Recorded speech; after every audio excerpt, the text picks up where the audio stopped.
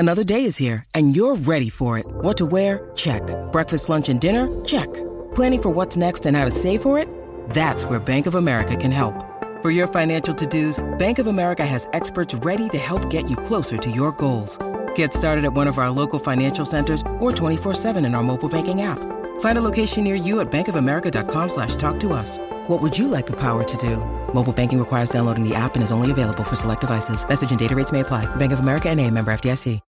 When you need mealtime inspiration, it's worth shopping Kroger, where you'll find over 30,000 mouth-watering choices that excite your inner foodie. And no matter what tasty choice you make, you'll enjoy our everyday low prices, plus extra ways to save, like digital coupons worth over $600 each week. You can also save up to $1 off per gallon at the pump with fuel points. More savings and more inspiring flavors make shopping Kroger worth it every time. Kroger, fresh for everyone. Fuel restrictions apply.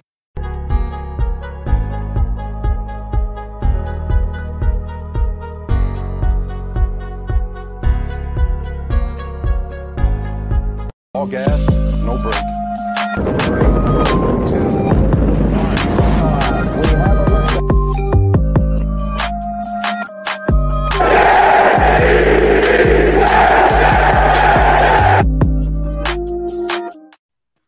And now we have liftoff. Welcome into the Now We Have Liftoff New York Jets podcast. I'm your host, John June, and joined by the guy to the left of me, Frank Jim Piccolo. Frank, what's shaking, bro? Not much. I just, on behalf of the Now We Have Liftoff podcast, I want to declare today 2/28 day or 2/8 day in honor of Curtis Martin, because today is February 8th. Yes, 2/8 day. I can get behind it. Curtis Martin day. I mean, the Zach Wilson, Elijah Moore kind of makes like a 28 behind me. So, you know. Stop. Nope. It's Curtis Martin.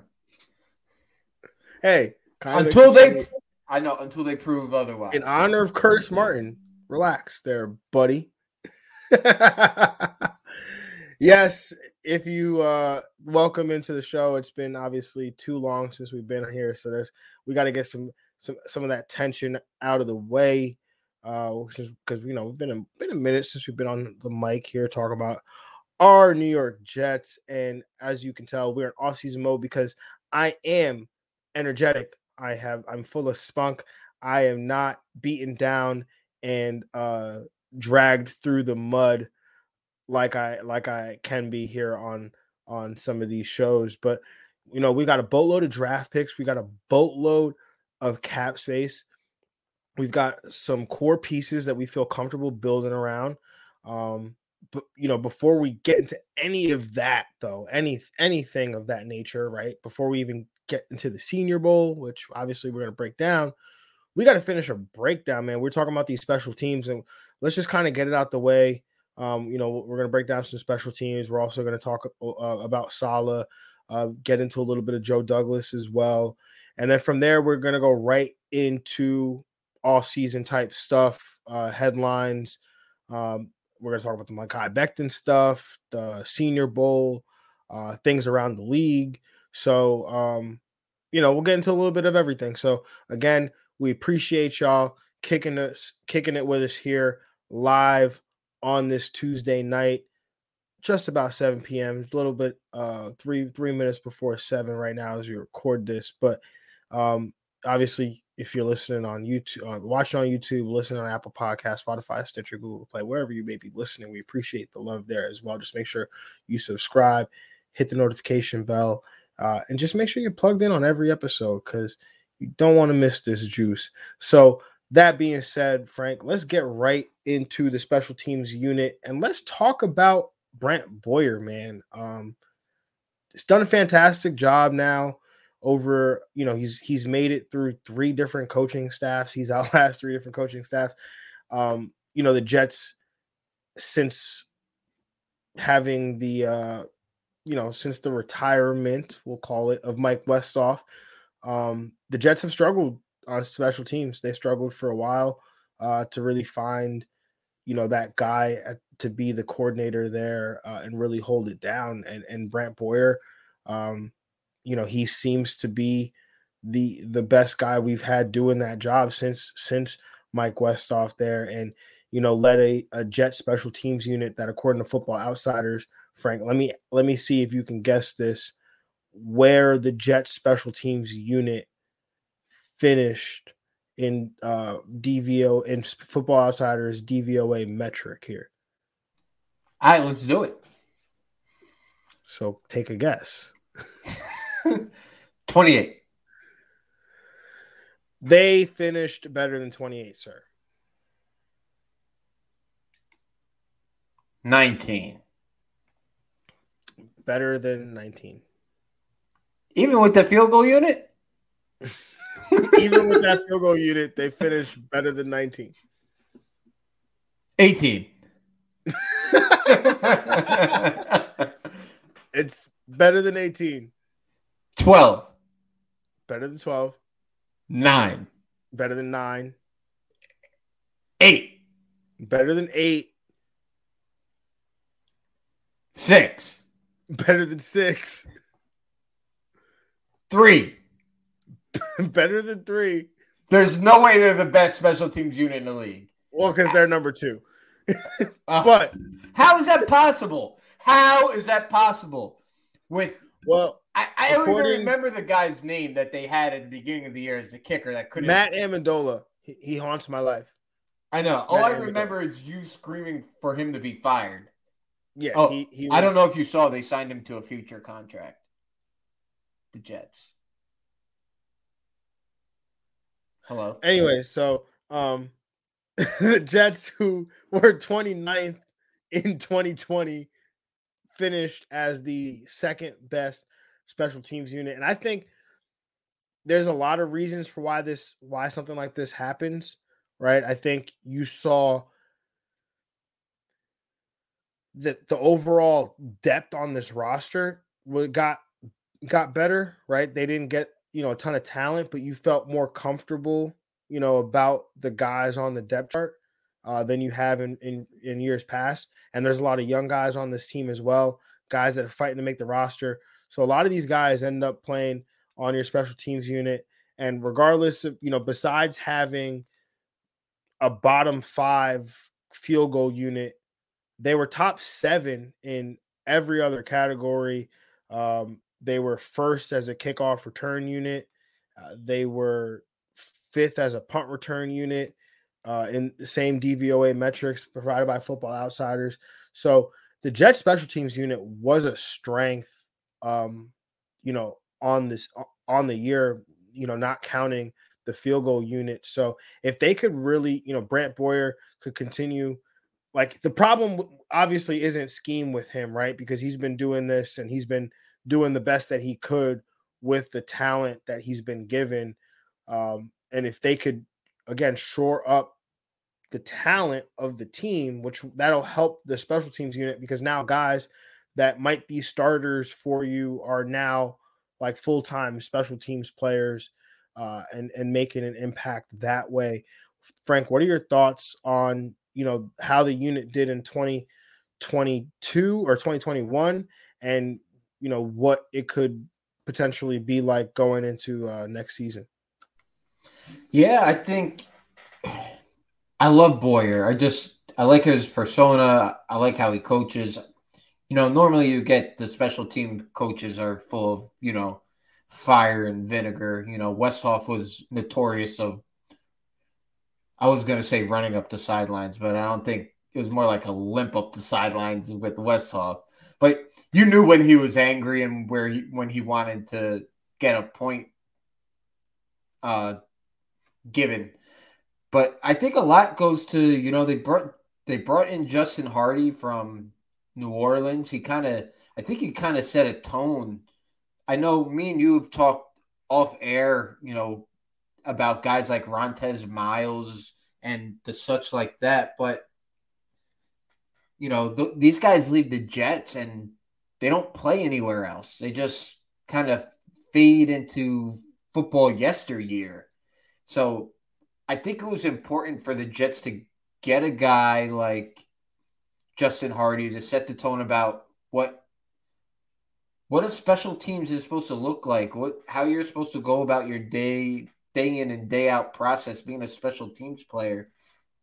And I think a lot helped that this team is young. So they're demanded to play on this special teams unit. Guys like Nazardine and Sherwood and MC Squared, even Michael Carter, like I think that has a lot to do with it, right? Like you got a lot of young, hungry guys on this football team. And I think, and don't forget Jeff Smith, the best gunner on the team, supposedly, according to all right.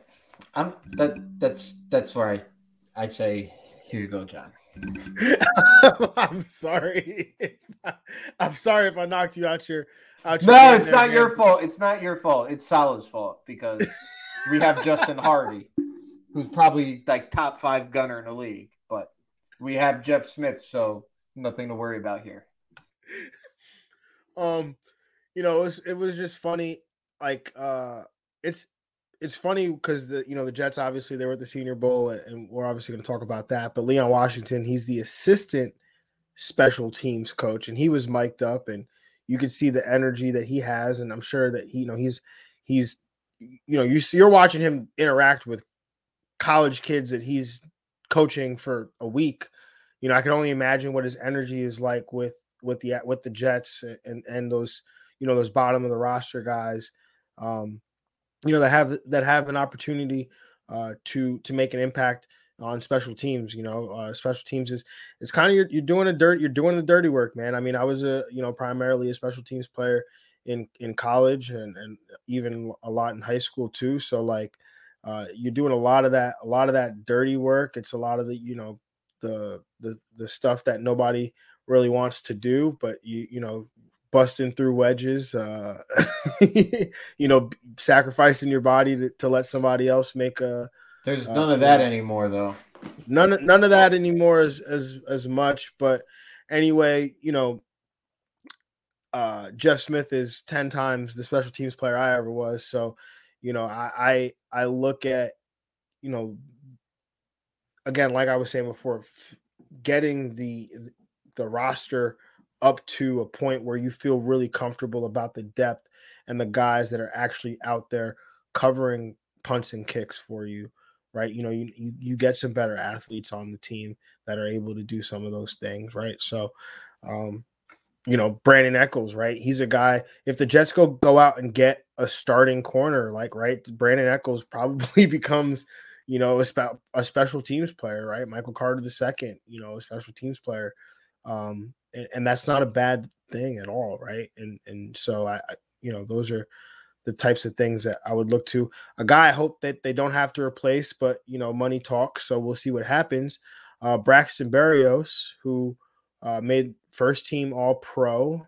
The Jets only, believe it was the Jets only All-Pro selection. And he's definitely the Jets only first team All-Pro selection. Did get a alternate nod as a Pro Bowl return man there. So he had a phenomenal year. Obviously had a really good year as a receiver, but from a special teams perspective, he was number 1 in the league in kick return average 30.4 yards per kick return. That's actually 3 whole yards more than the second best player in terms of average yards per kick return in Andre Roberts, who we obviously know from his time with the Jets and obviously what he's done in Buffalo, and just throughout his career, he's been one of the best return men in the league. So, he averaged a whole 3 yards more than, a guy that's been one of the best return men in the league for the last, 2-3 seasons. And then he was also, I believe he was first in punt return average as well, if I'm not mistaken. No, he was he didn't get enough punt returns to qualify for his punt return average, but he averaged 13.4 yards per return. Devin Duvernay from Baltimore led the league with 13.8. So his obviously, had a good season there as well, just overall in the return game and even on offense. What would be your expectation, your confidence level on a scale of 1 to 10 of Braxton Berrios getting re-signed, returning to the Jets? And would you pay what it costs to get that done? First, you got to tell me what it costs to get it done. Well, the reports were out there. Rich Cimini, I think, had put in a recent article that it would cost about $9 million per year. That's what the Berrios camp is looking for. So I would say it's about 20% that he gets that type of money. Maybe they settle on something like 3 years, 15 mil with like 12 million guaranteed. Something like to me, that's more reasonable. That's more guaranteed money than he's probably going to get on the open market. And I just think the Jets, if nothing alone, need him for punt return. In later podcasts, we'll get into what we think the Jets should do with that wide receiver depth group going forward. But it's going to be a problem, in my opinion, if Braxton Berrios is going to be counted on to be the number 3 receiver in that group. Yeah, they definitely can't count on Berrios to be the number 3 receiver. I think he's got to be a number 4 receiver. But if the Jets are planning to spend one of these early draft picks, say it be 4 or 10 or even 35 and 38, if they choose to use one of those picks on a wide receiver, Berrios, playing on in somewhat of an inflated deal, right? Where, like you said, you give him a 3-year deal somewhere about $5 to $6 million a year, and maybe you guarantee the first 2 years of it or something like that, and give all the guaranteed money up front. And it allows you that opportunity, like when you do have to pay Elijah Moore, or you do have to make a decision on what to do with Corey Davis, or even looking towards the future with some of these other players on offense, right? Like you can make the decisions to move on from some of these players, like a Berrios or a Corey Davis. I do hope that they do get something done. It's it seems like it would be typical of the Jets to have a player like this in their house for as long as they did, and for them to not be able to keep him after having a breakout season. So when are you going to thank Adam Gase for signing Braxton Berrios? I haven't heard you say thank you, Adam Gase, yet. Yeah, so I was saying about Braxton Berrios, right? I mean, we should thank Adam Gase for this whole operation if we're going to play this game, right? No, absolutely. You said this the other day, right? Like, I know we talk about this all the time. We got to thank him for Joe Douglas. We got to thank him for Saleh. We got to thank him for Elijah Moore, Michael Carter. Like, we should thank him for all of it. And Denzel Mims. Thank you for Denzel. And Mekhi Becton. And the whole 2020 draft class. Ashton Davis. But all in all, I think that they're probably going to get something done with Berrios, because if it is about Zach Wilson, if it is about developing him and putting pieces around him, then you got to make him comfortable, right? Like, I always think back to when Mark Sanchez was entering his 3rd season in the NFL, right? They had just shown you the chemistry that he had with Santonio Holmes, and Braylon Edwards and Dustin Keller, and then in year 3 they just said, yeah, no, we're just gonna blow that up. Like we'll have Santonio. We'll bring in bring in Plaxico Burress instead of Braylon. We'll replace Jericho Cotchery with Derek Mason, and we'll replace Brad Smith with Jeremy Curley. Like they had a plan for everything. And Curley wasn't bad. No, I Curley like wasn't. Curley. Curley wasn't bad because he ended up being a replacement for Derek Mason, which was fine. That was who was bad. Yeah, that was the worst one out of the whole group. Even Plax was bad too. But they did the opposite of what you're supposed to do, right? With a young quarterback, where it's like, oh well, we can surround our guy with guys that are that have chemistry. They're playing in the same offense. For now, it would have been him and Braylon's year 3 together, right? Him and Dustin Keller would have been together in year 3. They got rid of, or I think Keller got hurt actually, and then they ended up getting rid of him. But just was a bad. Like I think that whole operation was just bad. And Sam Darnold, obviously, he never had anybody to really gain chemistry with.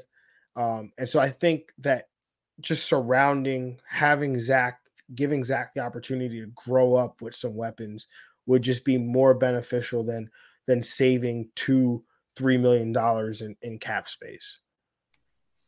Yeah, and for what? What are we saving it for? Like I know you get to roll it over, but I think we're at the point now with Joe Douglas that we're gonna need to start seeing some tangible evidence of this team going forward. And me and you kind of differed where this rebuild was supposed to be. Like, I think going into this year, you expected Jets to compete for the playoffs, right? And I'm not there. I just want to see like when December 1st hits, like I want to see them at like the 5 to 6 win mark. That's where I want to see them in December, where maybe they're outside the bubble, just outside the bubble. You know what? We're gonna have this conversation a little bit. Let's wrap up the special teams here because we're gonna have this conversation. There's some stuff that I want to say. I think you know where I'm going. Let's just talk about the kicking game. The kicking, like Braden Mann, he was hurt. He came back. It's fine. Don't need to talk about Braden Mann. Like it is what it is. He's okay.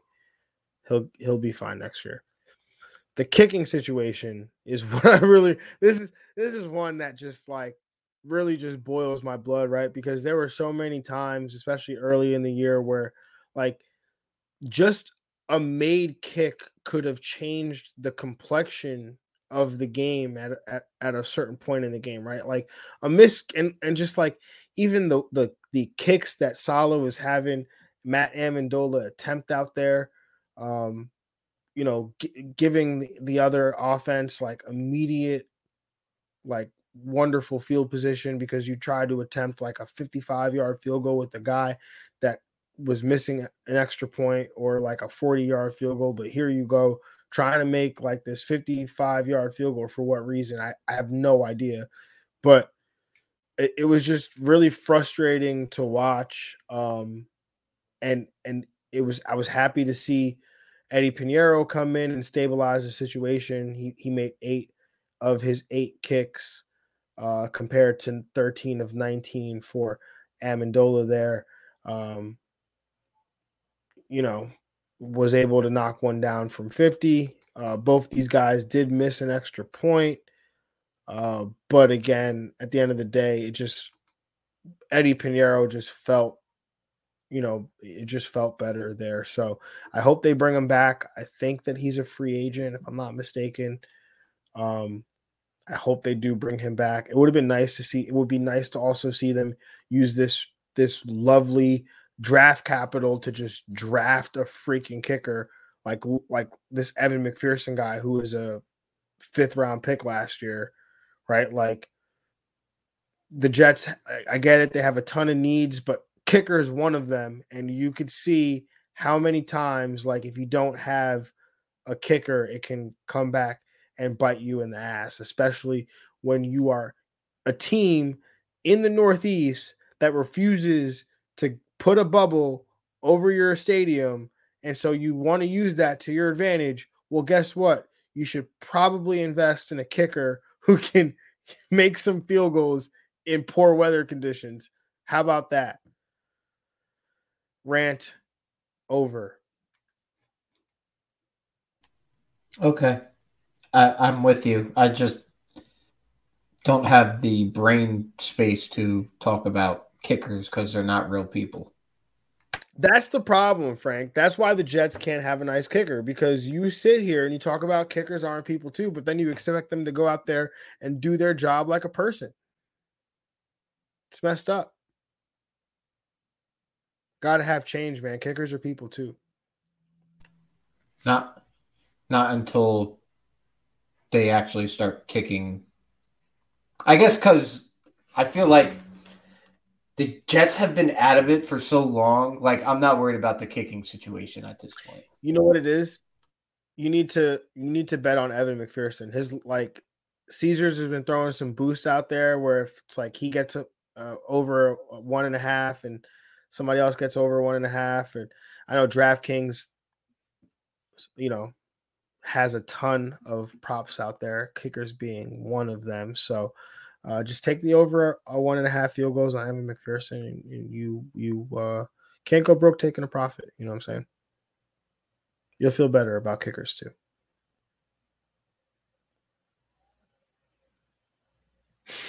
All right. With that being said, Frank, let's talk about Saleh, right? Because we talked about, pretty much all the coaches. We talked about how they did. One of the guys we didn't really talk about was Saleh, and how you thought he did. So in his first season as the New York Jets head coach, they go 4-13. He actually went 3-13, but I think he still gets credit for that win, which is kind of weird to me because he didn't coach the game when he was out for COVID. But there were times that I was frustrated with Saleh for sure.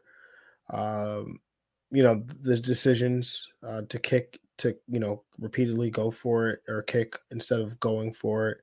We saw some of that aggression, some aggressiveness to go for it later in the year. I thought that there was opportunities in the season to, come out and kind of,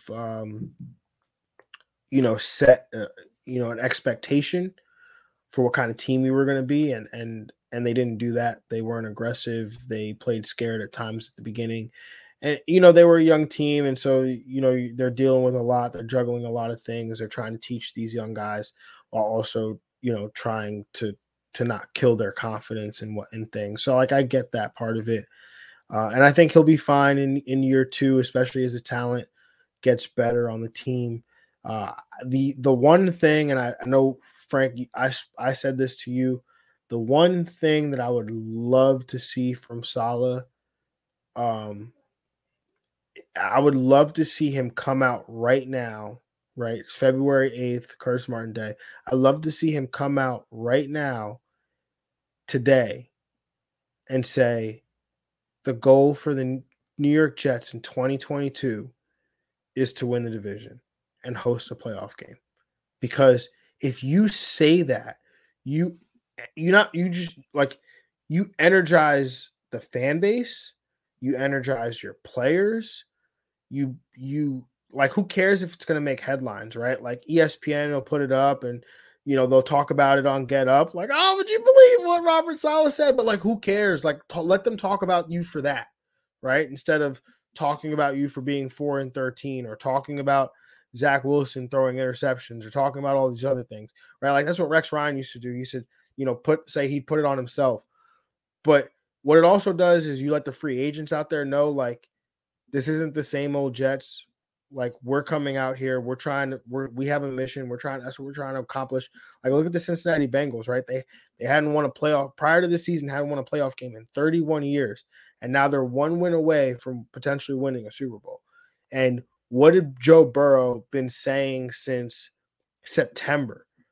The objective, the goal is to win the division. He didn't care that there's Baltimore with Lamar Jackson. He didn't care that in Pittsburgh they had Ben Roethlisberger and Mike Tomlin. He didn't care that in Cleveland they had Baker Mayfield and that they had just made the playoffs the year before. He didn't care about any of that. He just cared about doing what they had to do to win the division. And I think if Robert Saleh, the head coach of the New York Jets, comes out and sets that standard, right? The Jets always say the standard is the standard. Well, let the standard be winning the division, an AFC East crown, and making the playoffs. Let that be the standard.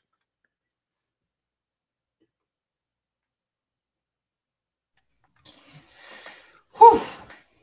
Monologue over. I hear you. I'm just more, I don't want to say pessimistic, but I'm just being more realistic, right? Because I was for a complete teardown. And I think it's unrealistic to compare these Jets with the Bengals that we're watching. Because number one, I don't think Zach Wilson's ever going to be Joe Burrow. That's number one. And number two, that defense that they have over there is real. They got some players on that defense. The Jets, even if they spent all the cap space and hit home runs on every one of these draft picks, I don't think we'd be able to compete with that team minus the offensive lines. Like, I think our offensive lines are comparable. Actually, I think ours is probably rated a little bit better. I'm just going to have more patience with this because I want this built in the right way. Like, I don't want to be hyperbolic where I say, you know what? The Jets need to make the playoffs or I'm going to lose my stuff, right? Like, I'm not there. And I don't think I don't think that's what you're saying, but I'd like for there to be a sense of urgency, but it doesn't have to be right now. Like, the sense of urgency could come at OTAs after we know what our roster is. Like, that used to like drive me crazy when Rex would make the declarations at the combine that they're going to win the Super Bowl when you don't know what the team looks like. But maybe that's just me. Maybe I'm a delusional Jets fan that's been beaten down for all these years, and I don't know how to appreciate nice things. Well, I think you are somewhat right. I will agree with you. And so I'm not saying that the Jets need to make the playoffs, or I'm going to say 2022 was a failure. I'm not saying that. What I'm saying, and I've said this to you before, and I said this on the show, my expectation for the Jets is to not make the playoffs. My expectation is when I see, I'm watching the games in December, January, it's week, 13, 14, 15, and they have the graphic on the bottom about the playoff teams. They're showing them. And maybe the Jets aren't 6 or 7, but in the hunt, they put that in the hunt graphic up there. And guess what you see? The New York Jets. And I'm not saying that they need to make the playoffs. I'm just saying they need to make that their goal. Right? Not to the point where they're sitting there, Rex Ryan's crying in, week 16 because he thinks that we were eliminated from playoff contention. I'm not saying that. They need to just they need to go into the season saying this is our goal, right? And like we've all been there, right? We've all been athletes. We've all set goals in life. If you set a goal and everything you do, every fiber of your being will be for that goal, for that ultimate goal. And if the Jets are not, or if they're just going through the motions, like, yeah, we're just trying to be one of the best of the 32, right? Like, we're just trying to win every game. Everyone tries to win every game, right? But what is your objective, right? Do you want to win a Lombardi trophy? Do you want to make the playoffs? Is that what you want? And I just want to hear them say it. That's it.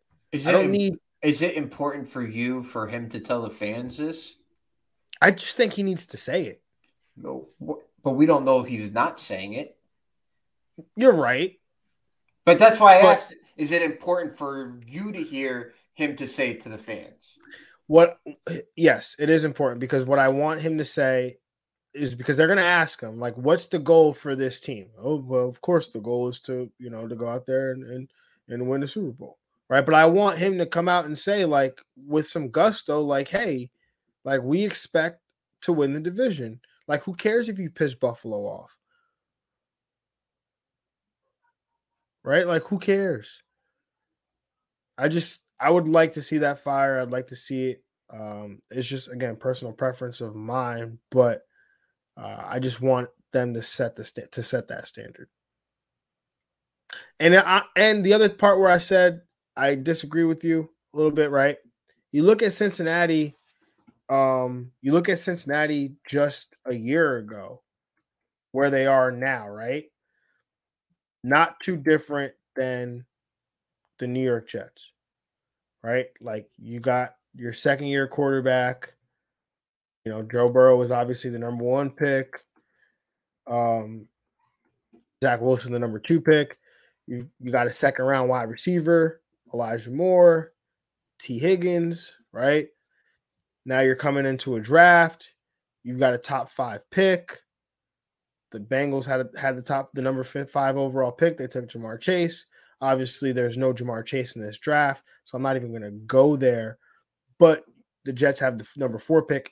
They also have the 10 pick, right? So they have an opportunity to add even more players. And then on top of that, the Bengals last year were one of the they made some key additions in free agency. Trey Hendrickson, Chidobe Awuzie at corner. So I think they added a linebacker as well. I can't remember off the top of my head, but they made some additions there on defense to help shore up what was a previously poor defense. Larry Ogunjobi they added as well. So, like, there are some opportunities here for the Jets to kind of replicate a little bit of what Cincinnati did in the previous offseason. And I don't think Zach Wilson is Joe Burrow. I don't think he's going to be, but there's no reason why he can't have a similar type of trajectory to Joe Burrow without the Joe Cool being the man. Oh, I agree with you, and I'm God knows I want Zach Wilson to have a second year like Joe Burrow had this year, because you got excited for us drafting Michael Carter. If Zach Wilson has a year anywhere close to what Joe Burrow had, bro, I'm telling you right now, there will be some guys. Frank, this is a PG show. I know. So. I'm just saying. I'm just saying. We have been starved Jet fans, especially with the quarterback position, for a long time. But that being said, that's just where I'm at. I'm willing to play the long game, because I've seen how the Jets go crazy with free agency, and then the next 3 years we're in salary cap hell, and we got to trade guys or can't re-sign guys. Then we don't know how to draft. And so I'm okay playing the long game if we could have a stretch like we had with Herman and Mangini and Parcells, where for a decade straight we make the playoffs 8 out of those 10 years. Like that's the end goal. It's not year 2 of a rebuild to make the playoffs and get bounced in the wild card round. It's to be continually competitive, and hopefully we're in a position where we could start competing for world titles. I think that losing in the wild card round year 2 is perfectly okay. It is perfectly okay, but I'm saying if they don't make the playoffs in year 2, I'm not going to be concerned. And I never said that. I understand. I'm just expressing how I'm feeling. So how many wins would it take for you to consider the season a success? If you had to put a win total on 7 plus. 7 plus. So 7 and 10. I think it's a success. I think I need 8. But it also how it looks for me, right? You can't just tell me. I know. Give me a number, right? I know. Like, how does those 7 wins look? What does that schedule look like? We know who the Jets are playing, but what does that schedule look like? I know, but I think 7 and 10 would be like it'd be okay, right? It's like, it'd be okay. I think 7 and 10 would be fine. 7 and 10 would be fine. I take it back. I take it all back. 7 and 10 would be fine. Take it back. It's just weird because I had to ask myself, all right, would you be okay if they went 7 and 9? And I was like, yes, I would be okay if they went 7 and 9. So I'll just take 7 and 10. Okay. What are your thoughts about Saleh? I like him. I think it took him a little while to get comfortable being a head coach. Like, I think in the beginning of the year, he tried not being him. Like, I think he tried being like that quote unquote head coach, right? That, that I got to be calm. I got to be collective. I can't show emotion. Basically, Eric Mangini, where, I can't be me because all these guys are looking at me, and I'm going to hear it from the media. And you saw that towards the end of the year, him getting into it with the officials, him screaming when offense, defense, special teams made a big play. Like, especially towards the end of the year when Zach would have a big play, you see him right there, right? Especially because you got the Hobbit. I don't mean Hobbit like that, but I mean I meant to say Yoda because LaFleur seems so smart now when he's up in the booth calling all these great and innovative plays. Go ahead. What are you going to say? I have nothing to say. No, you took yourself off mute for a reason. I was just wanted you to think that I had something to say, but I have nothing to say. Oh, okay. Anyways, but that's what I think about Saleh. I was high on the hire from day one, and I think he's going to be a good coach.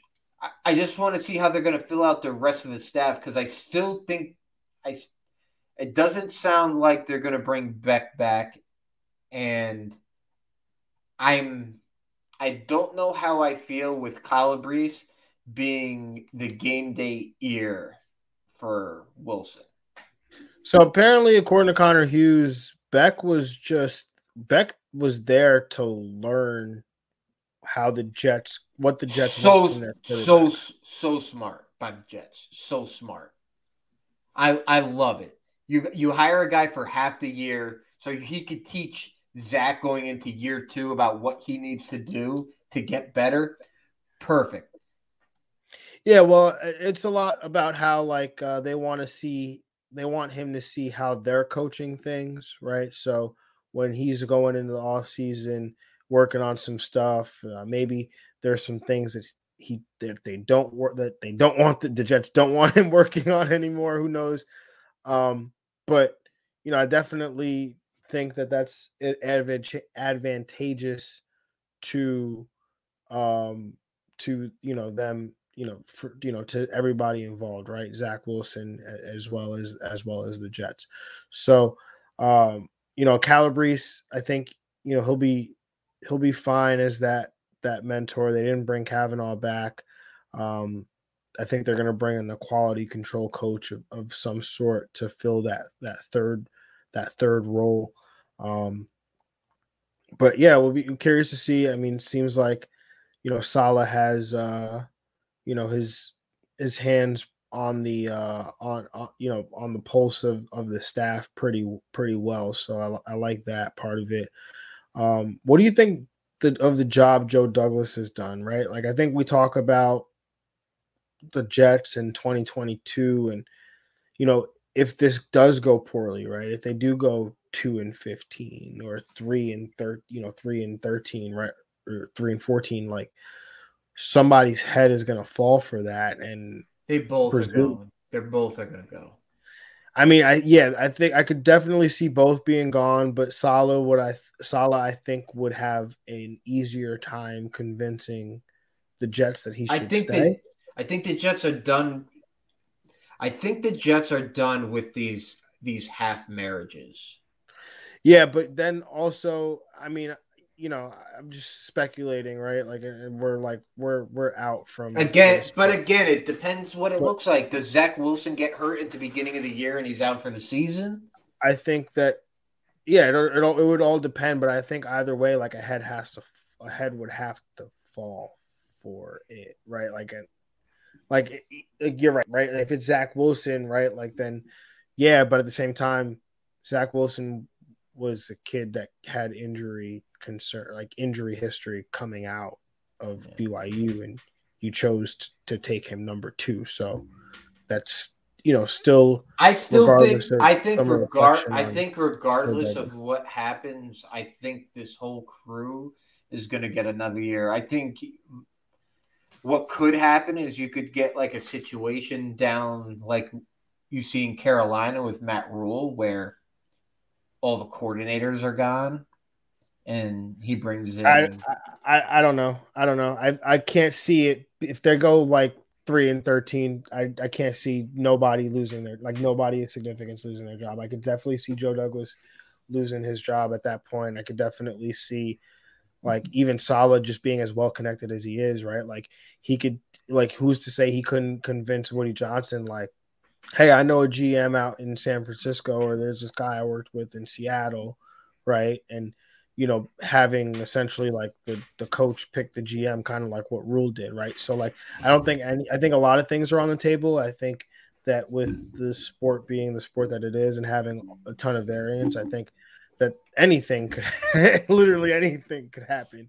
So again, not saying that I believe that anybody's going to get fired. I'm just saying Joe Douglas is probably the guy that people would point to most likely, right? Because it would mean his draft picks aren't contributing. It would mean his free agency, another free agency that probably didn't go well. So there's a lot of things. There would be a lot of things at play here with Joe Douglas. So what are your thoughts on Joe Douglas as we enter 2022? Mixed. Like his draft this year was phenomenal, right? And if anything, that's what's gonna.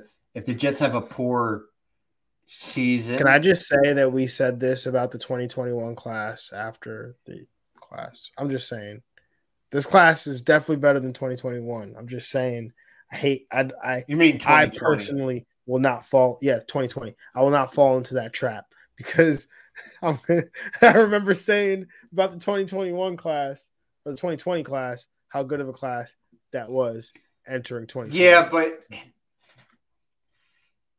if I know this is revisionist history, but if you compare how we felt then at the end of 2020 to how we felt after 2021, 100%. Right? Like it's not even close. When you talk about You got 4 starters. You had essentially 4 starters from the 2021 class. And possibly 5 if Pinnock makes that move to safety. Actually, I didn't even count Michael Carter, so you really had 5. Michael Carter the second, you had 5, right? So, are you counting Sherwood? No, I was going Zach Wilson, AVT, Michael Carter, Elijah Moore, and the other Michael Carter. So that's 5. And then if you count Pinnock, it's 6. I'm not going to count Pinnock because he's not really a starter. Sherwood, possible starter. Neither a starter. Right. No, I'm just saying when you go through. I would hope that Sherwood. I'm honestly at the point where I hope Sherwood. I just hope they get like another linebacker, Devondre Campbell, and Sherwood's special teams. Bro, all right, we can't talk about this right now. So I mean, if Joe Douglas, I mean, you were going. I interrupted because I was just like, I'm not saying that, but go ahead. Where was I? I forget. You were talking about Joe Douglas. The 2020 class, 2021 class was really good. So the 2021 class was really good. So, but when you look at his free agent signings that he's made, like there's a lot to be desired. Like phenomenal. And I'm just going through offensive line real quick. Moses, okay. He brought in the center that played for Carolina out of retirement. That was a disaster. He was done. Van Roten, terrible. Feeney. What about your boy? Who? Connor McDermott. Or Connor McGovern. Yeah, my boy. I think that was a decent signing, to be honest, right? He is what we thought he was. You know, he's a middle of the road center. He's not he doesn't move the needle one way or the other to me like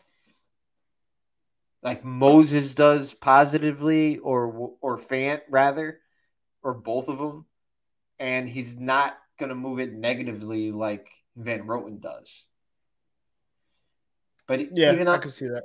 Right? And even on the offensive side of the ball, like Corey Davis, all right, decent, I guess. You know, but he didn't re-sign Robbie when we had Robbie. So, in my opinion, he's got to hit on the free agents and the draft classes here. I think it's very important. Yeah, I mean, look, again, Joe Douglas's pretty much career right now is tied to Zach Wilson. And if Zach Wilson doesn't succeed, this front office, this coaching staff could potentially be out the door, right? So, like, it all comes down to making sure Zach Wilson has success. And I think that you're going to see the moves that Joe Douglas makes reflect that, right? So I think it's going to be upgrading the weapons via the draft, via free agency, especially free agency. Maybe, Joe Douglas sounded like a guy who's going to be aggressive in the trade market, even the veteran market. So I definitely see Joe Douglas using these resources that he has available to him to try to field the best possible team that he can. We're running out of time here, so probably not going to get into the headlines. But we do want to talk about a little bit about Super Bowl. Maybe we'll talk about headlines as quickly as we can. We'll do like rapid fire. But if we're going to talk about the Super Bowl, then we obviously have to tell you about the lovely folks at DraftKings. And the moment that we've been waiting for since September is finally here in honor of the big game. DraftKings Sportsbook, an official sports betting partner of Super Bowl 56, is giving new customers 56-1 odds on either team. Just bet $5 and get $280 in free bets if your team wins. DraftKings Sportsbook is now live in New York, meaning you can bet from almost a third of the country. That's crazy. If Sportsbook isn't in your state yet, play DraftKings Daily Fantasy Football Contest for Super Bowl 56. New customers can get a free shot at a $1 million top prize with their first deposit. Download the DraftKings Sportsbook app, use promo code TPPN, and get 56 to 1 odds on either team. Bet just $5 and get $280 in free bets if your team wins. That's promo code TPPN at DraftKings Sportsbook, an official sports betting partner of Super Bowl 56. Must be 21 years or older. Minimum age and location requirements vary by jurisdiction. See DraftKings.com/sportsbook for full list of requirements and state-specific responsible gaming resources. Void where prohibited. Gambling problem? Call 1-800-GAMBLER in Tennessee. Call or text the TN Red Line 1-800-889-9789. In Connecticut, call 888-789-7777 or visit ccpg.org/chat. In New York, call 877-8-HOPE-NEW YORK or text HOPE-NY. That's 467-369. Crushed it. What's up? Let's talk about these games here. And according to DraftKings Sportsbook, the Bengals are 4.5-point underdogs. That's, I like that line a lot. We'll talk about that in a little bit. I lost the total on the game. I would imagine that the game would just be like right here for me, but it's not. Sorry. But Frank, what are you thinking about this game and the opportunity here, with the Bengals and the Rams and the Bengals being 4.5-point dogs here?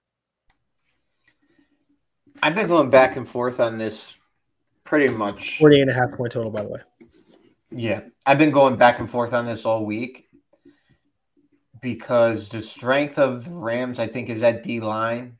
When you talk about Von Miller and Aaron Donald in particular, and the weakness for this Bengals team has been the offensive line. Like, Burrow's pretty much got beaten up all season. Does he have some more magic in him? You have that famous saying about Burrow, which I've been living on all year, but I think it's going to be a little bit difficult this week. Is Chase allowed to go off against Jalen Ramsey? I don't know. Jalen Ramsey is one of the best cover corners in the league. And I literally have just made this decision right now. I'm going to take the Rams and the +4. Yeah, 4.5. Sorry, 4.5. It's just I'm so torn, man, because I've been riding the Bengals all postseason. I've basically been riding them to cover since the wild card week when they were like 7-point favorites against the Vegas. And I was like, that's it. I took them to cover the week after against Tennessee. I took them to cover against Kansas City. Even took the live line against Kansas City when they were +11. So, I've just been, hammering Cincy to cover. So 4.5, I think that they get that there. They'll get, I could see them losing a 3-point game. I will, however, I think this is the first time I'm going to say it, but I think I'm gonna take the Bengals to win. I think I would take the Bengals on the money line. I think the Rams are a good team, but and while you're right, that D line has been the struggle there. The money maker for the Rams and the money taker for the Bengals. I just think that they have enough weapons. They have that run game and Joe Mixon that they can lean on as well, which will help with the play action game, which will help slow down that pass rush. I mean, Aaron Donald lives by stopping the run on the way to the quarterback. He lives by that. So there's some opportunities here for the Bengals to run the football. And again, if they want to put all the attention on Jamar Chase, T. Higgins is a damn good receiver in his own right as well. So, I'm just gonna put that out there. I'm gonna take the Bengals to win the Super Bowl.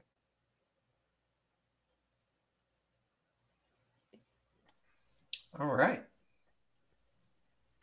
Yeah. All right. Let's talk about let's just rapid fire some headlines real quick.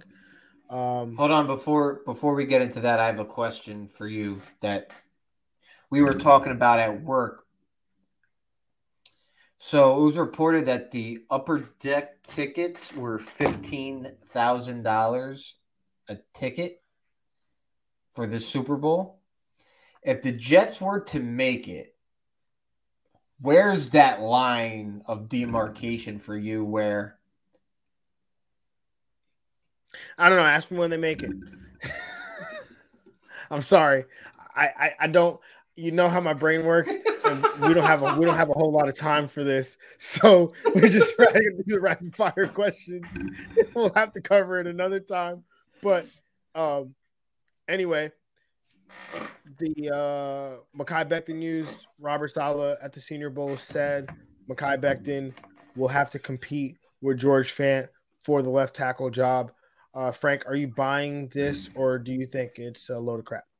No, I'm buying it. I think the way that George Fant played this year, he earned the right to have a competition for that left tackle spot. Yep, totally agree. I think that George Fant, it should be his job to lose, and that Mekhi Becton has to prove to this coaching staff that that he can be the guy that they can depend on to be their franchise left tackle. So the next headline is longtime nemesis Tom Brady retires from football after 22 years, 21 of which he spent tormenting us. 20 of which he spent tormenting us. But Frank, your thoughts on the retirement of Tom Brady? And he recently said never say never about a potential return. So do you see him potentially coming back? No comment. I will refuse to talk about Tom Brady on this podcast unless we're playing him. Yeah, it's crazy. Well, do you think he will come back? Maybe.